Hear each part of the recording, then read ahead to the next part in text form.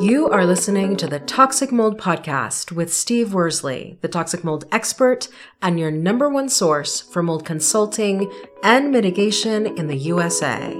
Let's dive into a brand new episode. Before we get started on this episode, here's a not so short disclaimer. While all attempts have been made to verify the content provided in this podcast, neither the podcaster or the producers assume any responsibility for errors, omissions, or alternative interpretations of the issues discussed here. All information stated in this podcast is the opinion of Steve Worsley. Steve Worsley is a mold specialist with over 25 years of experience in the construction and mold industry. The Toxic Mold Podcast is for information sharing purposes only. The views expressed are those of the podcaster and his alone. These views should not be taken as expert instruction or commands. While there may be references to medical conditions and symptoms, all podcast episodes are the opinion of Steve Worsley, and any medical questions or concerns shall be addressed with the appropriate licensed medical professional or professionals. As the podcaster refers to different mold types, please be aware that Steve Worsley is not a microbiologist, and questions concerning mold specifics should be answered by the appropriate professional. Steve isn't, nor does he offer any legal advice. For any legal advice, you must speak with a lawyer. The listener is 100% responsible for his or her own actions. You can check out Steve's books on Amazon. Just go to Amazon and search for author Steve Worsley. You can also take Steve's courses on Udemy or Skillshare, and you can find out more about those at cnccontractorservices.com. Now, let's get to the episode. Hello. You're listening to the Toxic Mold Podcast with myself, Steve Worsley. Today, it's actually Halloween, so happy Halloween to all of you that celebrate it. Today, we are doing episode 179. Today's topic is, does the mold have to be toxic to make people sick? So that's something, it's quite often actually that I hear it. I get asked that. I see a lot of it, misconceptions on social media, and it's very common for people to say, well, as long as it's not toxic mold, you're fine. And typically when people are referring to toxic mold, they're talking about Stachybotrys. I hope all of you know how to spell that. I'm just kidding. But that's what they refer to when they talk about toxic mold or black mold. Just to kind of cover that and, just a little bit of history, I guess, on that. I know I've told you guys in podcasts when we've talked about, different mold types, what's toxic, what's pathogenic, what's allergenic. Most people just seem to think there's only, 2 or 3 what they call toxic molds. Many mold types actually can produce mycotoxins. So I do want to be clear with that. It's something that most people just don't understand. And they, we hear all the time, well, common, mold spores are common, or they're normal, or they're natural. Well, that's true, but mold infestations are not. Once you have a mold infestation, there's obviously been some water damage. You have building materials that's involved. There's a whole slew of things that we could get into the weeds over that we're not going to in this episode. But my point is even if it's not a mold infestation, you could have an allergy to a mold type, a common mold type in your home or work or school, wherever you're inhaling those spores, that could make you sick. Once again, I want to debunk that myth that, non-toxic mold can't make you sick. So just keep that in mind. All mold types have the potential to produce mycotoxins, especially if there are different, which is typical. There's going to be different mold types in mold infestations. So it's like your carpet. If you think about vacuuming your carpet, there's not only just one substance or piece of debris or type of debris it's picking up. It's picking up pet hair. It's picking up dirt from your shoes, just all sorts of stuff, dust from the home. So think of mold infestations the same way. It's typically not just one mold type. It's several. Another question I get all the time, so, we're talking about, what mold types can make you sick, which ones can't. Like I've said, the easiest way to look at it, and this is what I tell my clients all the time, any mold type can make anybody sick. you ask in your home, what mold types are common in a home? And a lot of that depends on your geographic location. That's why when we do air samples, we run an air sample on the outside of the home. That's what we use as our baseline or a control sample so that we can see what mold types are common in that area. But as far as like what mold types are common in homes, we all have similar things in homes like bread, cheeses. Some people have house plants, oranges, fruit, any sort of things like that typically would have similar mold spores. But if I was asked what's the most common one we see, I would say it's Penicillium or Aspergillus. Those, for most mold labs, they actually report those two together because they're tough to distinguish which one's which. But another common one would be something like Cladosporium. And those, some people could say, if you have a lot of Aspergillus and Penicillium in a mold sample, that indicates water damage. It's not always true. A lot of it depends on what mold types are present outside. A lot of it has to do with the building itself. Is it a humid home that's typically humid, or are there lots of pets in there? There's a lot of factors that go into that. Like I said, I get asked all the time, well, what would you say is the most common? And those would be the most common mold types. There's hundreds of different mold types. So you could let's just say you live in a humid area in Florida, or you live up where I live and it's nice and dry. We're going to have different mold types in our area compared to those of you that live in more humid areas. To kind of answer your question, at the end of the day, like when we're running air tests, if we see something on the exterior of the home that we see on the interior of the home, we typically don't look at it like, well, that's not a common mold. If we're picking it up outside, it's typically you're going to see it inside. What we really care about, that we look at is in an air test, we want to make sure there's no Stachybotrys, which is the toxic mold. But there's going to be, my point is inside a home, it's really tough to just say, what's the normal mold types. There's really not a baseline for any of that. So let's kind of move a little bit or pivot a little bit. So, the topic was, does it have to be toxic mold to make you sick? So let's pivot to that part of it. How do you know if mold is making you sick? That one's, it's somewhat difficult.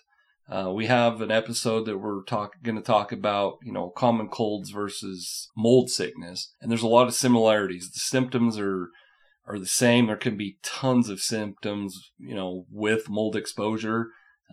Some of the most common: headaches, watery eyes, runny nose, rash, irritability. It could give you memory problems. There's a lot of things it can do. And of course, when we get to like some more serious things, you could have a lot of GI issues, just like with, anything else like C. diff or SIBO or things like that. So it can cause, in the gut, it changes that gut biome and it can change a lot of things. So my point is with mold exposure is I don't typically rule out anything. If I have a client that says, well, I think I have mold exposure because, I'm irritable and I get headaches all the time, I don't say, well, no, that couldn't happen. There's too many symptoms that you could attribute to mold exposure. So that's first and foremost, recognize those symptoms. If you have a cough, let's just say you develop a cough and it started after you moved into a new home, or say you started a new job or you're in a new classroom at school. It could be a bunch of different things. But anyhow, it could be, a headache and irritability, and you look at it and you say, hey, what has changed recently? You don't have to be in a new home or in a new classroom. The conditions of that room could have changed. So there could have been a recent flood. Maybe in your home you had a moisture intrusion event where, a rain gutter downspout was defective and the water somehow was getting into your basement and got the walls wet and whatnot. So when you have those symptoms, the first thing you need to do is obviously write those down. I always say it, my wife's really big on it. I don't remember to say it as much as I should, because to me it's just second nature, but document. as a mold specialist, we have, tons of documentation, whether it's pictures, notes, lab results, medical lab results, mold lab results. I mean, just tons of stuff. But documentation is going to be your best friend. So make sure that you write these things down. And, I know it's not always easy, but, we have apps on our phones. So make sure you're documenting your symptoms. And what you want to look at is you want to pay attention to how long they're lasting. And I don't want to get too much into the similar things we're going to talk about, common colds versus mold sickness. But, you want to just make sure that it's something that you can write down and say, hey, something changed, whether it was like I said, a life-changing event such as moving, or it could have been a weather event or moisture intrusion. So write it down. Then what you need to do is obviously you're going to have to wait and document for a few days. If you call me or schedule a consult with me or go into your doctor 2 days after you're not feeling well, it's obviously we deal with that. We do consultations in that manner, but it's really difficult because we haven't had enough time to really get a timeline of what's going on.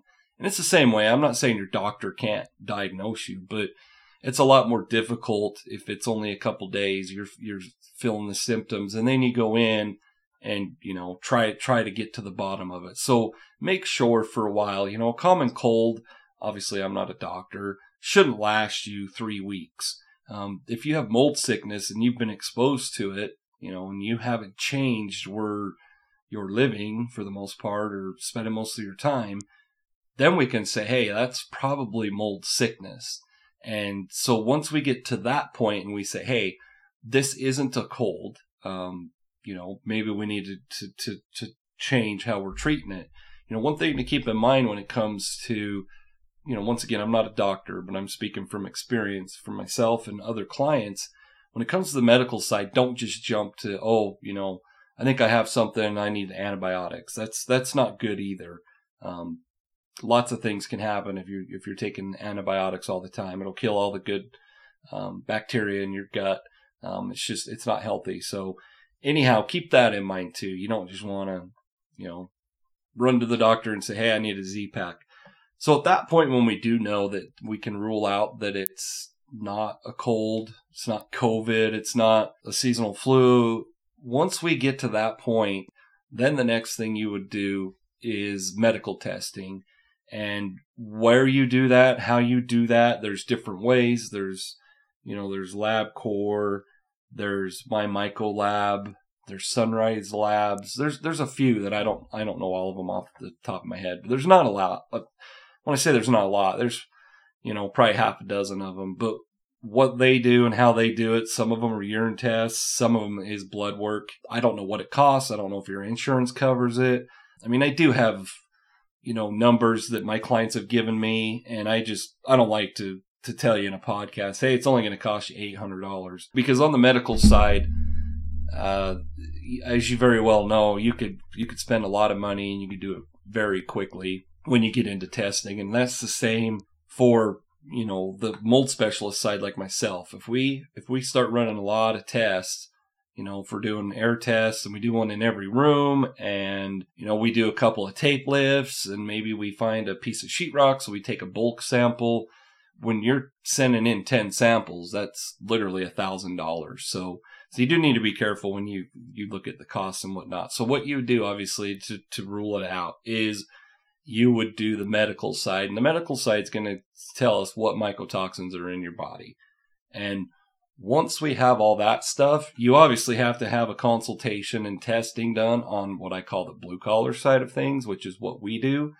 We can look at your blood work or your urine results, and we can say, hey, these types of mycotoxins can be attributed to Penicillium or Aspergillus or Chaetomium or whatever, whatever, Basidiospores, whatever mold type, Cladosporium that we're testing for. So my point is how would you know if it's making you sick? First of all, you got to have a journal. Second of all, it's going to probably take you several weeks, but you're going to have to get to the medical side of it, because we can't even if I was a doctor and a mold specialist, I can't just come do a visual inspection or a VPA and do air testing and say, yeah, that's what's making you sick.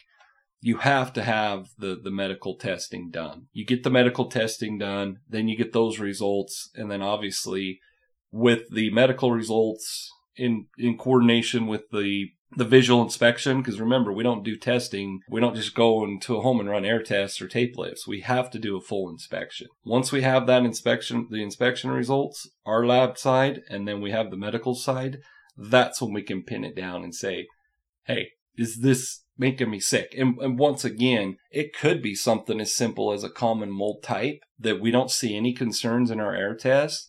And we say, hey, have you been tested for allergies? And then that's when you can get allergy tested. So that's what you have to do. It's not a simple, I know I'm sick because this mold started growing and I've never had this problem. I wish it was that simple, but it's not. And that's why mold is so complex. So just keep that in mind and just remember that common mold types can make you sick. And that's my call to action. Just don't assume that you have the common cold. It's this time of year, it pretty much can be any time of year in my opinion, but don't just assume that you don't need to worry about it because it's just a common cold. If that cold's been there for 3 weeks, you've probably got something else going on. That's my call to action. If you purchase my books, I have 4 books available right now on Amazon. You can get them in Audible, paperback, or ebook formats. So go to amazon.com/Steve Worsley, and it should pull up all those books. So once again, I want to thank all of you guys for listening. This was episode 179. Does mold have to be toxic to make me sick? Have a wonderful Halloween and have a great day.